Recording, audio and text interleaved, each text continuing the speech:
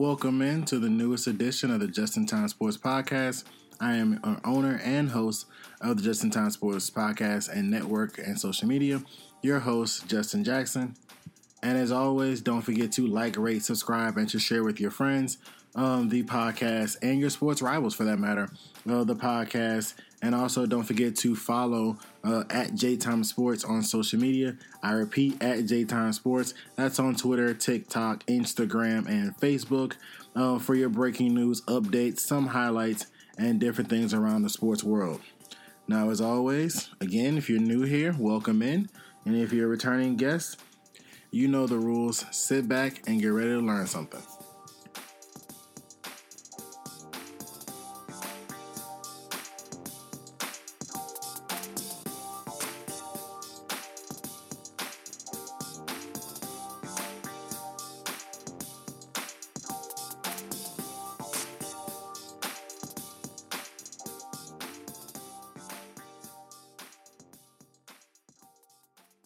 Alrighty, welcome into the show.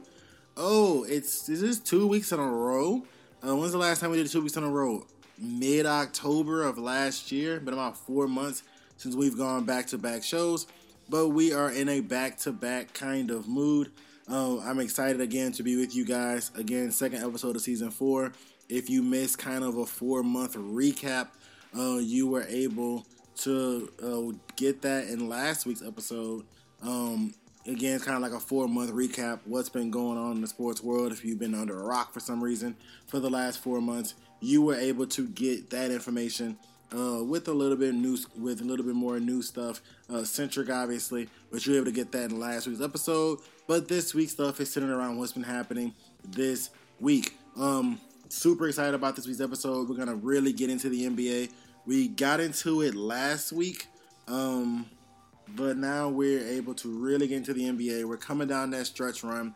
It's about 20 games left for a lot of teams in the stretch run. We went from 21 to 19 games left in their seasons. So a lot of stuff is really shaking out in terms of who's going for the play-in, who's kind of looking at that tank job,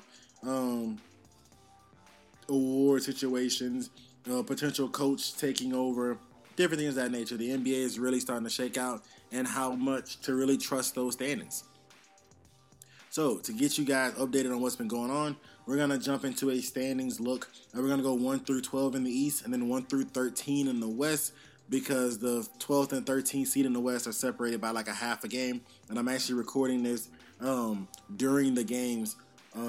You guys will get this on Thursday morning, but I'm recording it right now. Wednesday night during the game. I'm actually watching Celtics and Cavs as I record this episode, so I don't want to, Lakers and Oklahoma City are playing tonight, so I don't want to say, Lakers are 12th, OKC's 13th, or Lakers are 12th, don't include Oklahoma City being 13th, and then Oklahoma City beats them, and now you're looking at it should have been flipped. So I'm going to include both of those too, especially because they're playing tonight, so I'll include both of them.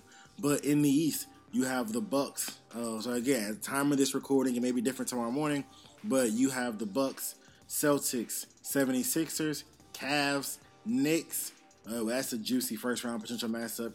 Cavs and Knicks, we'll discuss that in a couple of seconds.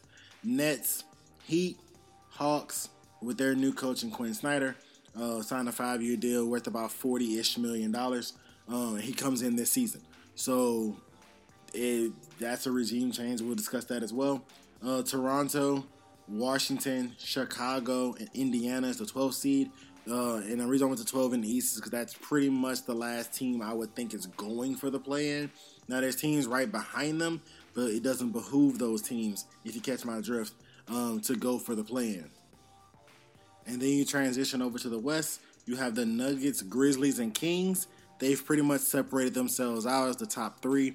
It would be pretty shocking. It's possible, but the way those three teams are playing, I don't see anybody else getting to the top 3. So those are pretty much the top 3. And then you have the Phoenix Suns with their new addition, Kevin Durant, who just finished his debut, with his stat line being 23-6 on 10 of 15 shooting.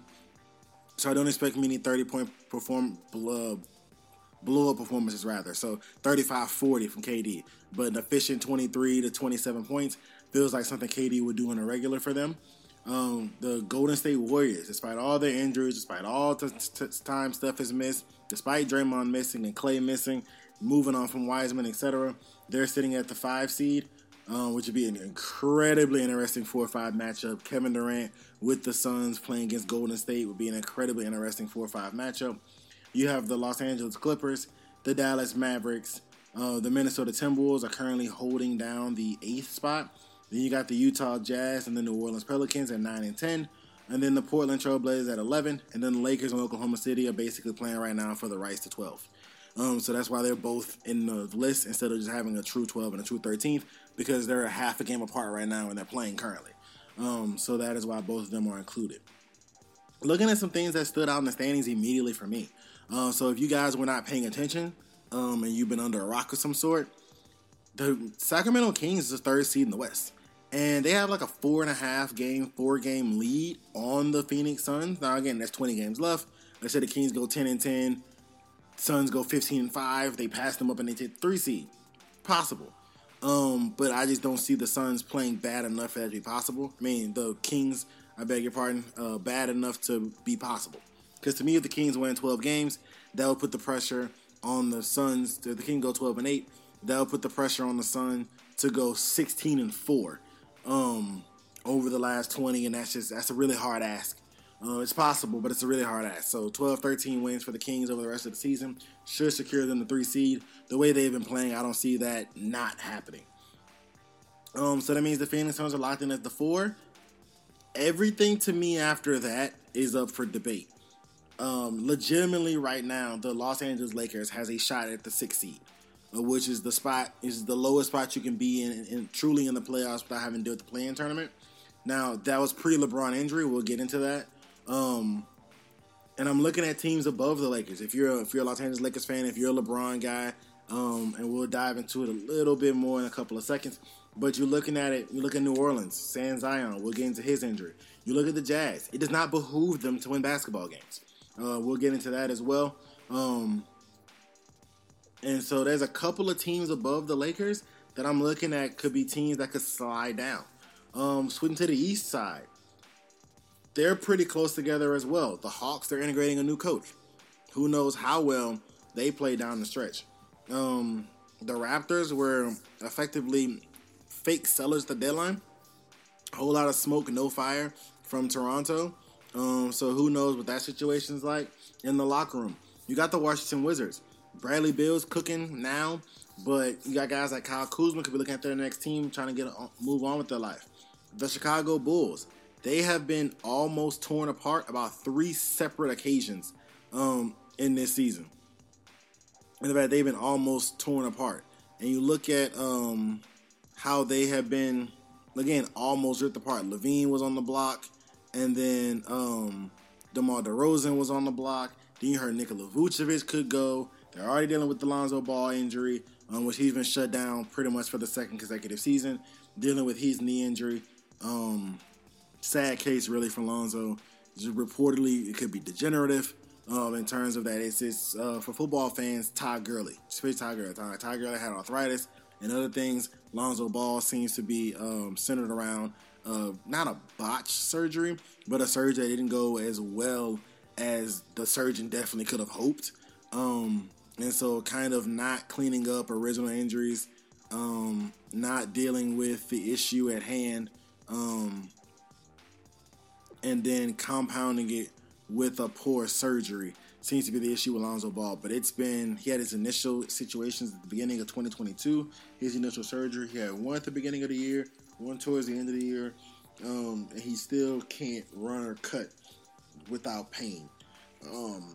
He posted a video of him like baby dunking, for lack of a better term. He's 6'6", so he kind of went up to the front of the rim, launched off 2, kind of landed on 1,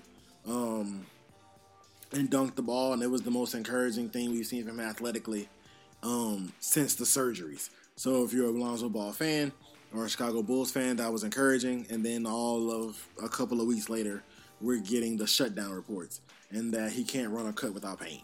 And so that was kind of sad to see.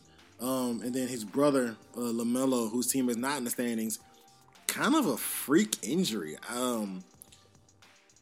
He's been dealing with a left ankle all season.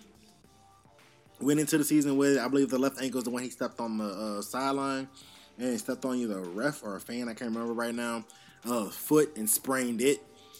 Side note, Donovan Mitchell's absolutely cooking right now. Like, they're down by 17, but he has 40 on 27 shots. He's single-handedly attempting to keep the Cavs in this game, but Boston appears to be too much right now because Tatum, I believe, himself has in the mid-30s. And then back to LaMelo. So it was a pretty basic from what I was able to, I watched the video of it multiple times as Mitchell scores again, hobbling. He's still not right, but he's trying to keep his team in it.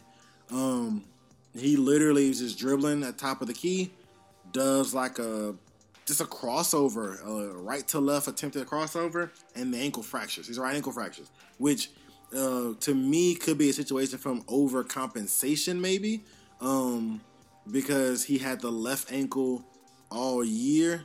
So maybe he was trying to figure out, trying to do work on one ankle or overcompensating and put too much stress on the ankle. And finally it came to fruition as he unfortunately fractures the ankle, shuts him down for the season. So both Ball brothers that are in the NBA have been shut down for the season due to injury. So sad situation all the way around. But back to the standings. I'm looking at Utah at 9. And I spoke about it a minute ago that it does not behoove Utah to win basketball games. Utah knows they are not winning an NBA championship. They're fully aware of that. They don't have, there's nobody in the building in Utah, including Lloyd Marketing, Colin Sexton, Dwayne Wade, the ownership group. Like, no one in the building of Utah is miffed or under the assumption they can win a title. So it does not benefit them to make the play-in. You get what I'm saying? Because you're just hurting your lottery chances. Now, are they going to be a number 1 overall pick team? More than likely not. Are they going to be in the Victor Wembanyama race? More than likely not. Are they going to be in the Scoot Henderson race? Again, more than likely not. But could they get into some of these other guys? Could they get into that 5-6 range? Very possible. Especially if they miss the playoffs. Because the way the play-in is set up, they'll be reseeded below the play-in teams. So they'll have top 6-7 odds to get the number 1 overall pick, which means they're pretty much guaranteed a top 5 pick. And so that would be huge for Utah because you basically get back your top 5 pick last year in Chet Holmgren, who missed all year due to injury. And then you literally add another top 5 pick to him. And that's saying the T-Wolves hold their spot, because if they come all the way out of the playoffs, that could be another lottery pick as well. You can end up with 2 lottery picks. I've had to play 3 lottery picks joining your already young team in Utah. So that's the situation going on in Utah. Like I said, it doesn't benefit them to win games. If I'm Utah, look, I like Laurie Markkinen. He's got an ankle sprain. I like Colin Sexton. He's not ready. It's like anybody that scores well one night, you don't play for a couple nights due to back tightness. Like, it doesn't benefit Utah to win games, which could create a situation where a spot is free. So instead of having to jump New Orleans or if you're Portland or the Lakers or OKC, you can just take the Utah spot. It'll be a free spot. So it'll be, instead of pretty much, I would guess 1 spot for 3 names, you might get 2 spots for 3 names. Now it gets interesting as far as how people get that done in the West and what people want to do. The Brooklyn Nets holding as the 6th seed right now, holding as the 6th seed right now, sans Kevin Durant, Kyrie Irving. Granted, it's only been 5 or 6 games since the trade, but they're holding true. Mikal Bridges is shooting the ball really, really well.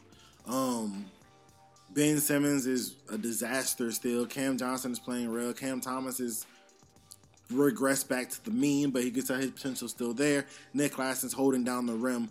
He's got a lot of power and anger to him. He dunked on Brook Lopez last night and let Brook know about it. And so that's something that is big for the Nets. Jacque Vaughn seems to be the great coach for them.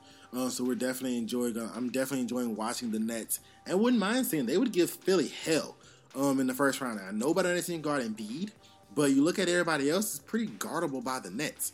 So that is something that would be an interesting series. It'll be an interesting 5 or 6 game series. Philly will control it, but it would be interesting nonetheless. Flipping to the West, speaking on the Kings real quick. The Kings have the best offense in the NBA. I think there's something like 110 points per 100 possessions. Best offense in the NBA. And when it gets to the clutch time, their offensive rating shoots up even higher. They're like 131 points per 100 possessions. So they're the best offense in the NBA, bar none. Big credit to Mike Brown. They have not made the playoffs in 17, 18 years.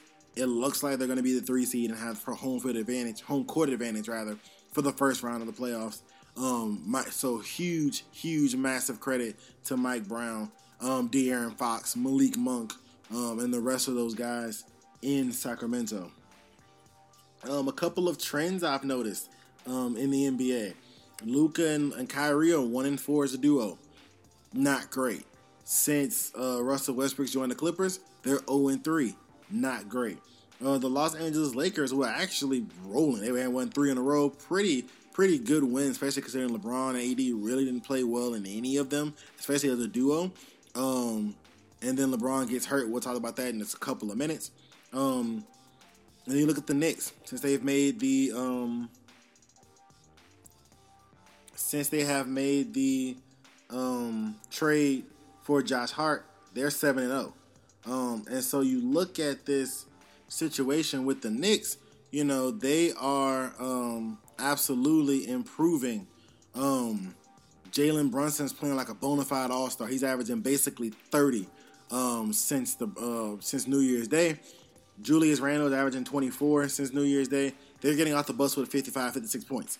So that's huge. Now you add in Josh Hart, who's not really shooting the ball a lot, but he's shooting it efficiently. Since joining the Knicks, he's shooting from 3, I believe, 60%. But he's only taking 3 a game. But still, it doesn't matter how many you're shooting. 60% is still 60%. And so that is definitely huge for the New York Knicks. Tom Thibodeau's got them playing faster than any team, pretty much. We've seen play for Tibbs at all. And so they're still playing defense. They're still playing hard. They're still fighting, which is a Thibodeau's staple. But now they've got a little bit more flair and a little bit more offense to them, which is huge. It's something that people complained about for years with Tibbs when he was in Chicago, how his team basically had no offense. It was the Derrick Rose show. And then when Derrick Rose got hurt, unfortunately, it was a Jimmy Butler show. Like, it was pretty much, he had one guy, and then that one guy was the guy. And so it's kind of what happened in New York. Julius Randle was supposed to be the guy for offense. Like, he would get you your 25. He'd be responsible for 40 a night, 25, 7, and 6. Would be what Julius Randle would did. The whole team pushed together, get you another 60, 65, and you would try to win games 105, 102. And now with Jalen Brunson, you can still try to win games 105, 102, but now you got 2 bona fide scorers in Brunson and Randle. So big news, or big deal for the Knicks. For the first time since pre-Carmelo Anthony, they have the ability now to say, okay, we've got great pieces, now we just need a superstar. So if you're a Bradley Beal, do you eye the New York Knicks? Brunson, Beal, and Randle's a hell of a trio. It wouldn't take that much, I would think, to get them out of Washington. The Knicks have a lot of picks and a lot of young guard assets that if you're going to have a team with Brunson and Beal, you're going to have to move some of those young guards anyway. That'll be an interesting situation for Bradley Beal to come to. If Damian Lillard ever decides to uproot himself from Portland, that would be a very interesting situation as well with the Knicks. Going from Portland to MSG, again, same situation. They have a lot of picks, and they got a lot of young guards. Again, if Damian Brunson's going to be your backcourt, you're going to have to free up some guard minutes somehow, some way. So that is a very interesting situation to monitor in New York. Of course, if we hear anything, we will definitely keep our eye on that. But shifting onto the injury front, playing a little doctor at the moment. So LeBron James obviously hurt his right foot. He reportedly heard something pop when he said it on the ground. He said that I heard it pop. He did the LeBron thing. He laced up and played the rest of the game. Ended up winning the game against Dallas when he heard the injury. Shortly after, he said he's out. Reportedly came out. I reported along with a couple others that he would be out in a definite amount of time with that right foot injury. Brian Windhorst reported on his podcast. I can't think of it right now. Hoop Collective podcast that he was being told that it was some sort of tissue injury, but he didn't really want to run with it because he couldn't get it confirmed how he would like. But he reported some sort of tissue injury, and then not too long, right around the same time, Shams reported that it was looking like a 2 to 3 week thing, and then Rose reported that it was looking like 2 weeks for the reevaluation point, and then the Lakers were kind of see where they were in the standings before deciding what to do with LeBron. So to me, that tells me we're looking at something similar to what Curry had in the ankle, except now it's in the foot and there's less time to deal with it. Plus, Curry had a better situation around him in terms of, core and winning and stuff like that. Because the Lakers did put together a decent team after the deadline, but AD is dealing with his right foot management, D'Angelo Russell twisted his ankle in like game 1 or 2 as a Laker. And so, those two guys would be the guys that would help carry it, but they aren't available as much as they would like. And so LeBron James' injury is a lot more critical and a lot more painful to deal with than it would be in another situation. But we will definitely keep you guys updated on that whenever we get more information. Zion Williamson of the New Orleans Pelicans is going to be reevaluated in 1 week. He's dealing with a hamstring situation that we know he hurt against the Philadelphia 76ers. And he was supposed to come back right around All-Star break, re-aggravated it. And so they're going to do further imaging on the hamstring in about a week. So we'll get more information on Zion at that point. And in the game I'm watching, Donovan Mitchell came up a little bit lame in his giddy-up, but he's currently still cooking the Celtics. He's up to 46 points right now, about 3:17 left in the game. Even though the Cavs are down 14, this has to feel like he's back in Utah because nobody's really helping him in this game at all, especially in the second half. I'm sure we'll get some sort of status on him. I wouldn't be shocked if he misses a game or two. It was in the growing region. I'm pretty sure he's running on adrenaline right now. He's carefully choosing his spots. Definitely, if there's a fast break with the ball in front of him, he's not chasing it in terms of offensively. And then when he gets the ball, it's quick, decisive movements. It's definitely nothing too freelance. He's at 44 right now on 17 of 30 shooting, but Tatum has 39 on 13 of 19 shooting as Darius Garland misses another shot. And like I said, no one's really helping Mitchell out. Karis LeVert just jacked up one and bricked it as well. And so no one's really helping Mitchell out. He just missed badly himself. Kind of was, to me, felt like the last ditch effort shot of the game because about 2:45 left and they're down 15. So I will be wondering what his status is for the next couple of games. Like I said, it was in the growing region. That could be tricky. All right, and then lastly for the NBA, we're going to jump into some award predictions really quickly. My MVP predictions that Jokic gets his third. Nikola Jokic of the Denver Nuggets picks up his third in a row. My most improved player prediction is Lauri Markkanen of the Utah Jazz. My coach of the year is Mike Brown of the Sacramento Kings. It's the Kings. Joe Mazzulla, I'm hearing him a lot for the Boston Celtics. The situation he jumped in was tough as far as personal, but Brad Stevens put together a hell of a basketball team. They were in the finals last year. They're the number 1 seed again this year. To me, that's not really a coaching of the year honor. The Kings haven't made the playoffs in 17 years, and 18 years, and if all holds, the Kings will be the 3rd seed in the NBA in the Western Conference. And with the best offense in the league and one of the best clutch offenses in league history. So that's, to me, kudos to Mike Brown.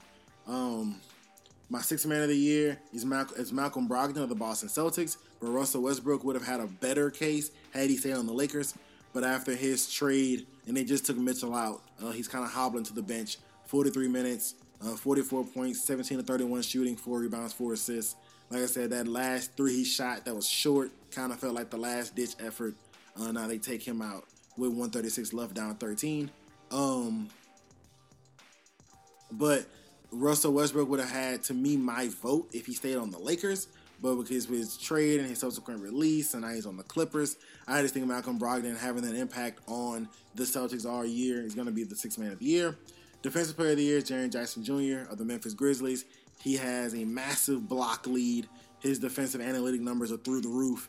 And he shows the ability, unlike Rudy Gobert, where he wanted to guard multiple positions and to be able to play the game at a high level in multiple ways. And then my rookie of the year is no doubt about it, no ifs, ands, or buts, Paolo Banchero of the Orlando Magic is my rookie of the year, and I don't think it's close. Like I said, there's no doubt about it. Not even a debate, a discussion, a decision to be made. It's Paolo Banchero of the Orlando Magic. But up next, we're going to shift to the NFL and just give you guys a quick off-season look at what's going down with the Shield.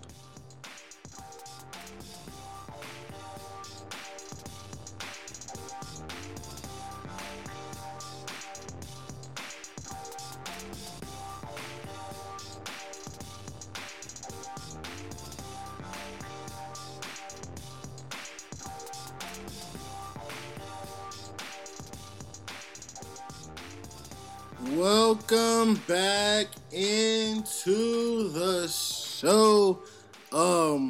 That Cavs Celtics game I was talking about actually just went final. That got really, really tight. It actually only ended up being a 4-point game at the end. Because Garland ends up hitting 2 back-to-back threes. Like, that game gets really tight at the end. Boston hangs on by 4 though.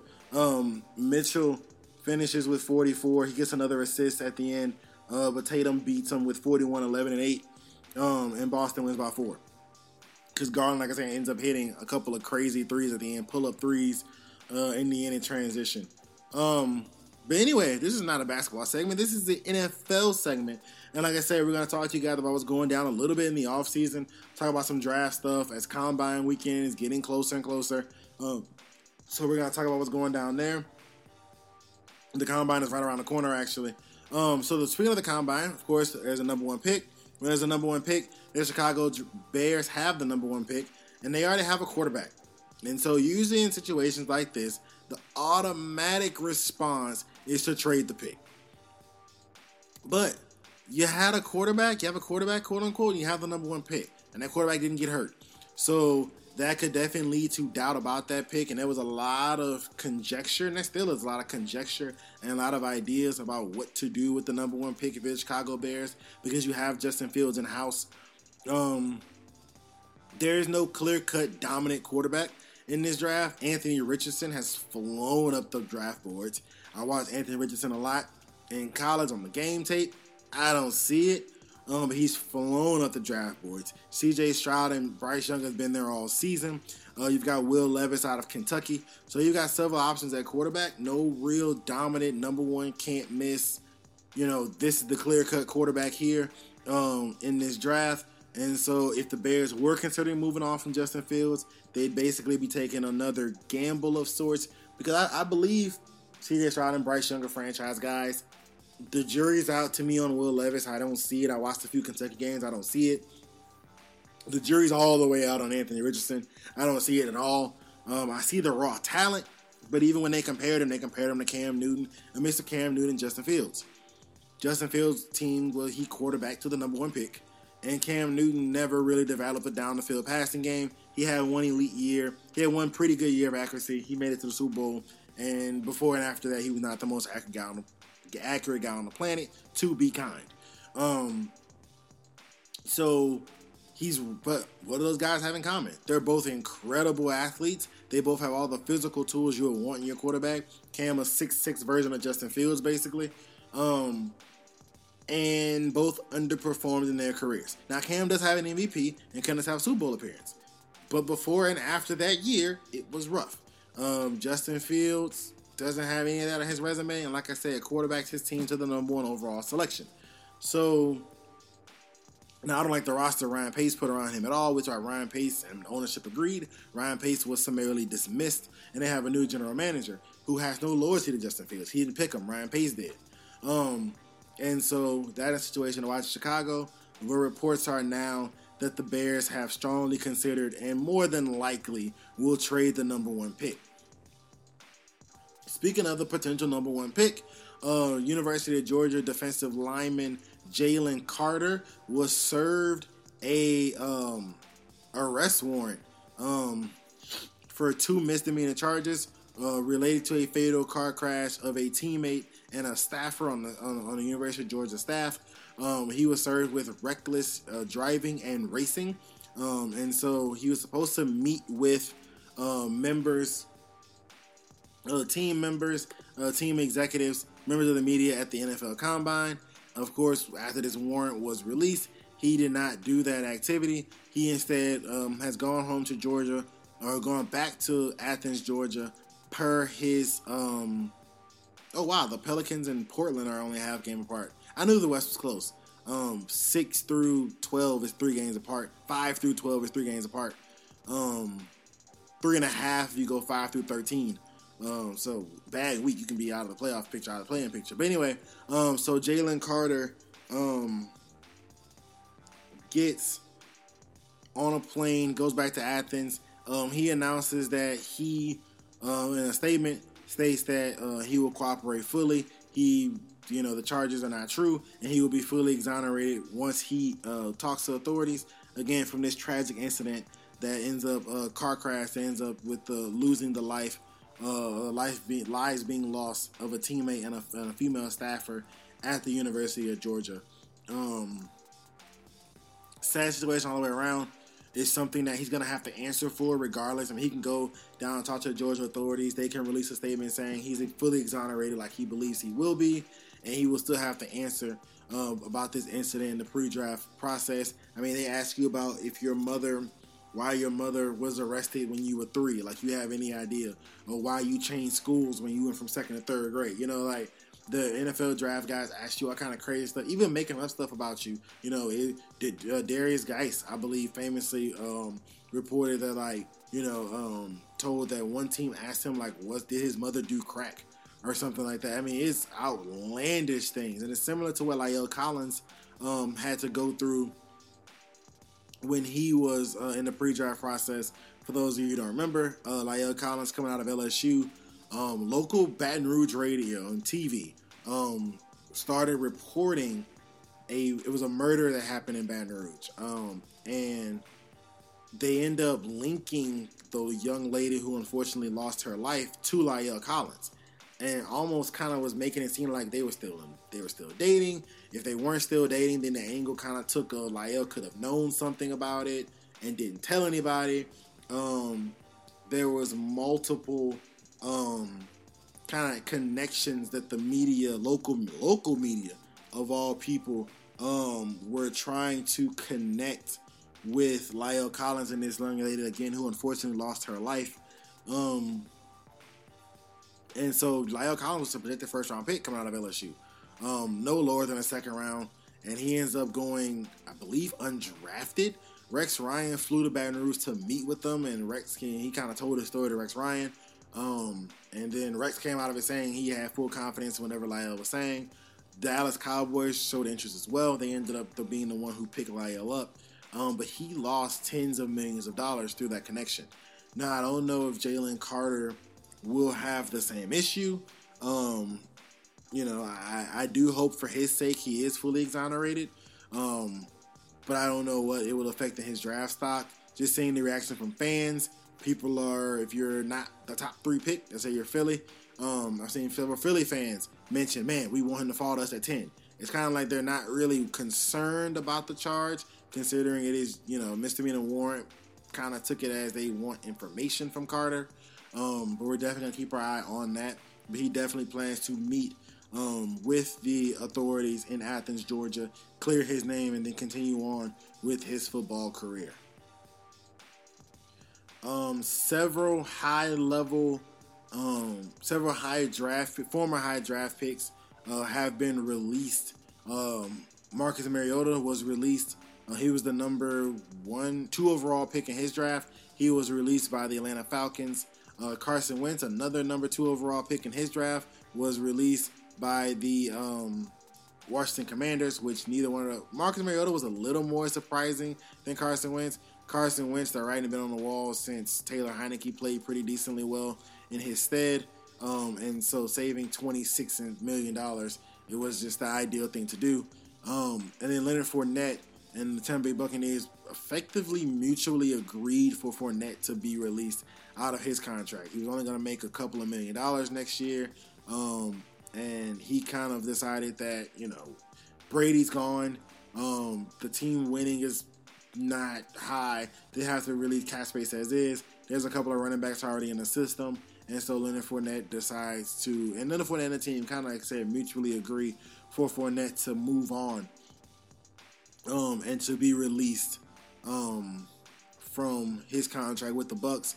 He's 28, so I expect Fournette to have several suitors. I expect Mariota to have interest and Carson Wentz to have interest. Now, was the dollar they're willing to play for, and in what situation is the key. I don't see a starting spot out there for Carson Wentz or Marcus Mariota originally.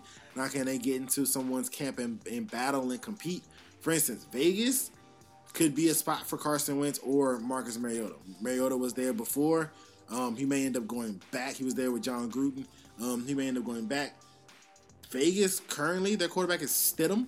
It's Jarrett Stidham. They don't really have a plan for the quarterback position. Sans hoping someone falls in the draft or, the big free agent fish is Derek Carr, and he's the reason, and they're the reason he's the free agent. And so, maybe they get into the Lamar Jackson mix, but with what assets and what draft picks? We need a lot more than Lamar Jackson.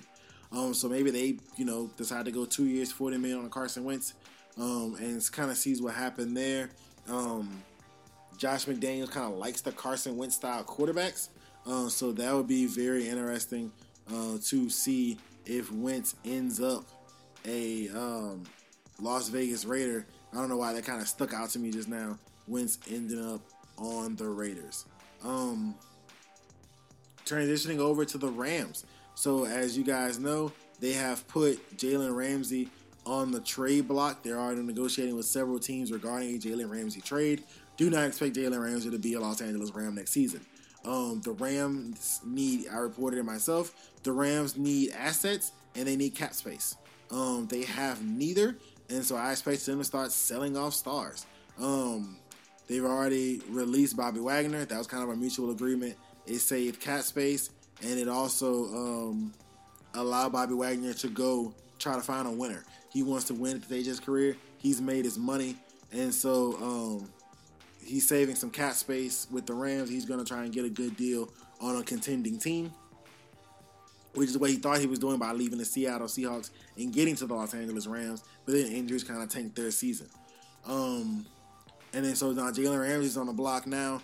I expect him to be traded right around draft time. The Rams lose a lot of their really motivation and ability to move Ramsey if he's not done sometime during the draft. I'm sure the asking price is at least one first-round pick to try and recoup some of those assets they traded for these guys. And now, to me, all eyes rest on Aaron Donald. Aaron Donald was walking away from the game after the Super Bowl victory. He was good. He was a first ballot Hall of Famer. He had the greatest, 7 or 8 or 9 year run as a defensive lineman ever, especially from start to finish. He was good. He had his Super Bowl ring. He had made his money. He had his generational wealth. He had a Super Bowl ring. He was walking away, and then the Rams came back with a boatload of guaranteed dollars, and they convinced Aaron Donald to come back and continue playing. And so now all eyes point to him. Does he walk away? He dealt with some injuries last year. The team obviously did not play well.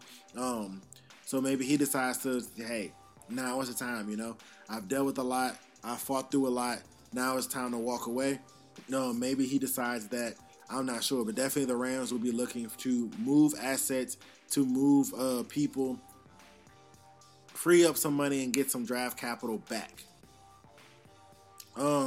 Daniel Jones, Going to the quarterback market a little bit, Daniel Jones reported looking for $45 million a year. There's no way on God's green earth I'm paying Daniel Jones the same amount of money as Patrick Mahomes. It's not happening.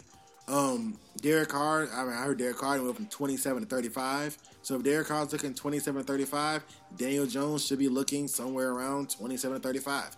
He gets a small advantage due to youth. He gets a small advantage due to he's in his own situation. He's already under contract, and he's already had a successful year under the new coach, Brian Dable. But he should not be looking for, 18, anywhere from 10 to $18 million more than Derek Carr. So that's just not a thing I'm willing to do for Daniel Jones. There's no way on God's green earth. If I'm the Giants, he's stuck on that number. I transition franchise tag him, which is a little, or non-exclusive franchise tag him, which is a little bit less than the exclusive franchise tag. If someone wants them, give us 2 first-round picks. You can have them. But there's no way I'm giving Daniel Jones $45 million a season, unless a lot of it's non-guaranteed and a lot of it's incentive-based. Then we can discuss it. And then Lamar Jackson still has not, from what I've been told, even been offered a franchise tender. They're still negotiating with the Baltimore Ravens. You get a lot of conflicting reports from a lot of sides. We do know that last deal was offered, only had $133 million guaranteed. When you look at what Kyler, Russell Wilson, some of these other guys got, what you anticipate Joe Burrow and Josh Allen to get, Jalen Hurts to get, Lamar Jackson can't take that kind of level of contract. And so now there's reports that if the right package of picks comes back for Lamar, then Lamar Jackson could be available for trade.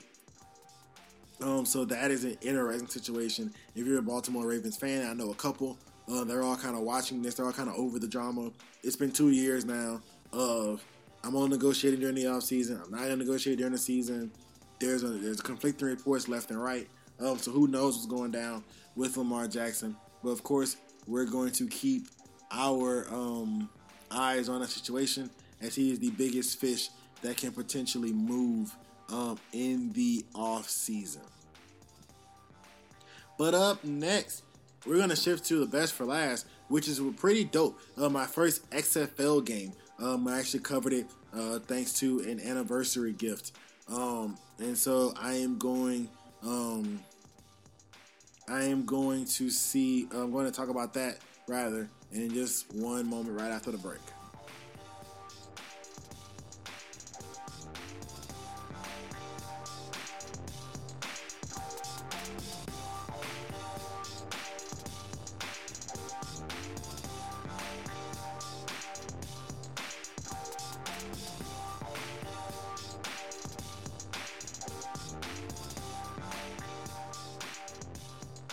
Welcome back into the show, and we're going to do best for last here. Side note, I'm watching the Portland Trailblazers and New Orleans Pelicans.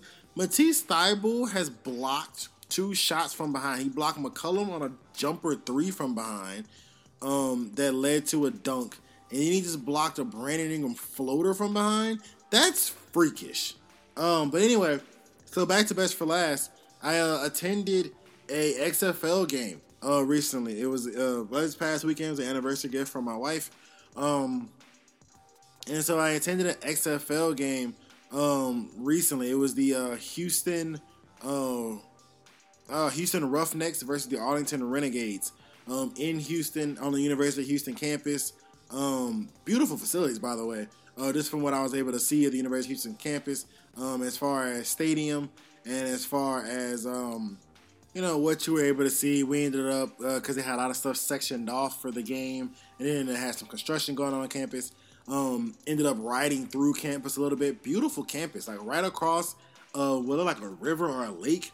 It looks like gotta be one of the most affluent neighborhoods in Houston. I mean, big, beautiful houses. As I said, the campus itself was beautiful.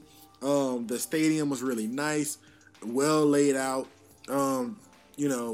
Wasn't really under stress because it wasn't at full capacity for the XFL game as it would be for, let's say a college game, where it's packed to the max. So you're kind of able to see some of the abilities of the arena. But like I said, the XFL had pop-up shops in multiple locations. They were running the full concession stand. Pretty cool to see, like I said, the XFL live. first time seeing the kickoff and the punt rule live. I like it. It's kind of an interesting wrinkle. So, if you guys don't know, the XFL has modified a few of the NFL standard rules aimed at concussion, pace of play, and just trying to some new rules: concussion, injury, concussion risk, pace of play, and injury risk in general is kind of the main focus of several rule changes in the XFL. Ones I noticed rather immediately with the kickoff rule, obviously. So instead of the NFL traditional line up on the 35 or whatever, kick the ball up, everybody runs down, try to make a play. The XFL lines up guys, I believe 5 to 10 yards apart from each other. And the kicker's by himself on the other end at the 35. He kicks it. So they're lined up across the field, 10 across the field. They're about 5 to 10 yards apart. The kicker kicks it. No one is allowed to move except the kicker. He can start jogging down, but no one else is allowed to move except for the returner to adjust to the ball. Once the returner catches it, then everybody can move. The reason why this is done is a lot of times those lines are at that point anyway when he catches the ball. But now, instead of a 40-yard collision, bam, head start, it's 5 to 10 yards. So the collision is a lot less powerful, but you still get the gist of the job of the kickoff. Looking at the punt rule. So their punt rule is set up pretty much like the NFL, except you cannot pass the line of scrimmage until the punt is kicked. Now, this is interesting in terms of making the punt return a rather interesting play, because there was, to me, a lot bigger windows in the punt return game with not being able to run forward until the ball is kicked. The Renegades actually end up getting a penalty for that because on a Marquette King punt, I think he held it, who looked good, by the way. He looked like he should be in the NFL. Marquette King may have held it another beat than they were supposed to, and one of the guys turned upfield. Because what I noticed is both teams, to get their guys moving, they'll start the gunners way out.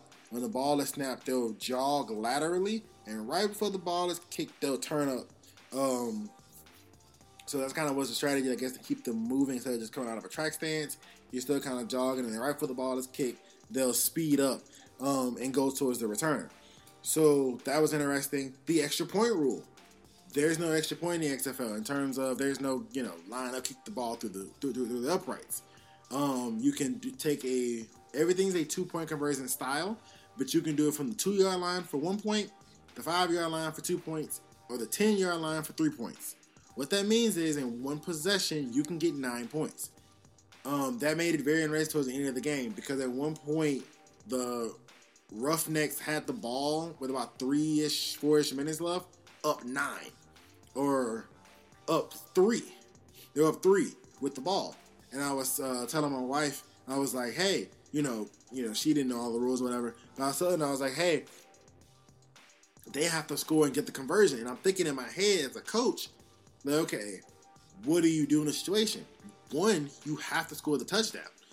Because let's say you kick a field goal, because it's a field goal still in. You kick a field goal, they come down, score, and get 3 on you. Now you're down 3, and you got to instead of just being down 1 or 2, you're down 3 now. But I'm saying if you get the extra point, if you get the touchdown, what do? Because when you be up 9, if your best play is from the 5, but you're thinking in your head, we just need 1 point, do you abandon your best play for the sake of getting the 1 point? Now ultimately Houston ended up getting 7 in that possession, going up 10, and they were safe. And the Renegades turned the ball up anyway. It doesn't matter. But it's a very interesting twist. What do you do in a situation? Let's say the Roughnecks were only up 2. And they get 6. Now they're up 8. In a traditional NFL game, you line up, kick the extra point, you're up 9, and you're safe. But in the XFL, you get the 1-point conversion, you're up 9. They can come back, score a touchdown, get a 3-point conversion. Now the game is tied. Do you go for 2 in that situation? There's a lot of different coaching situations that has to be done, a lot of different things, because now anything from 6, 7, 8, and 9 points are now all attainable in one drive. And so that makes a lot of different interesting coaching decisions. So that's always fun.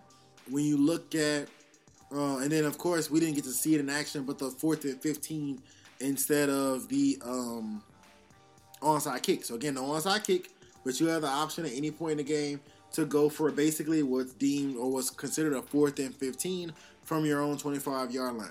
You get it, you keep driving down the field, and you converted to 4th and 15. You don't get it, the opposing team gets the ball wherever the ball is dead. So if it's an incomplete pass, they get it on the 25-yard line. If it's, you get 13 out of it, they get it on the, 20, 38. So that's kind of the different rule changes. Also, the clock runs a lot in the XFL. I don't know the exact timing rules, but I did notice pretty much outside of the 2-minute warning, unless there was a timeout or the player ran out of bounds, the clock ran. Incomplete passes, the clock was moving. So if there was already a running clock, the clock ran for pretty much everything, from what I can tell. And they also have a challenge rule where you can challenge anything. So a lot of times in the NFL, especially people who are not as knowledgeable, they'll say like, "Oh man, that was pass interference. You can't challenge that," and the answer is no. And so that's kind of the situation. The answer would be no. In the XFL, we actually got to see it in action. The Roughnecks actually challenged a defensive contact penalty down the field that wasn't called. They said, we think you missed this flag, go look at it. And so they ultimately did go look at it. They ended up ruling that indeed it was not defensive holding, defensive illegal contact, whatever. But you had that ability. Also, you only have one challenge in the XFL. But you had that ability to go look at a flag that wasn't even called. I love that rule.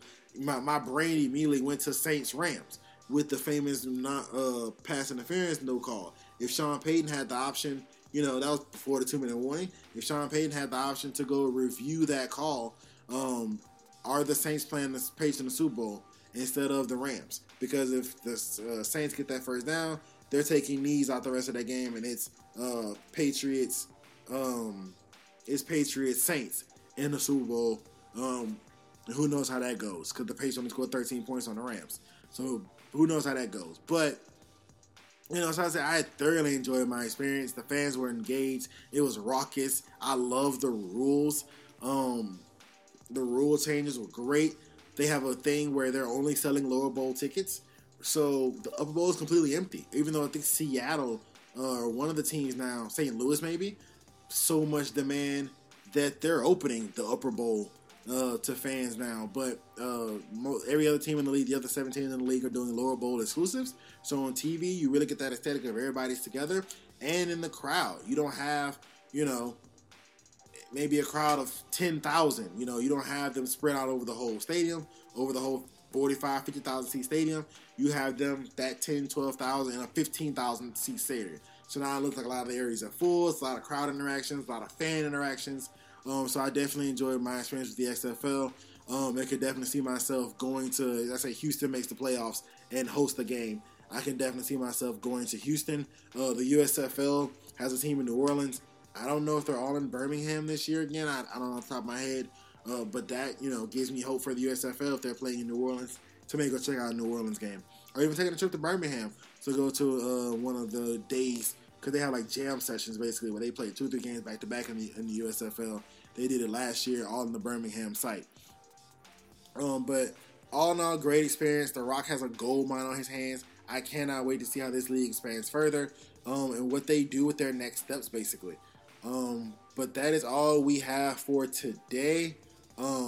I hope you guys have a great rest of your day. Like I said, I'm recording this on Wednesday night as Cam Reddish is losing his mind for the Portland Trail Blazers. He scored their last 11.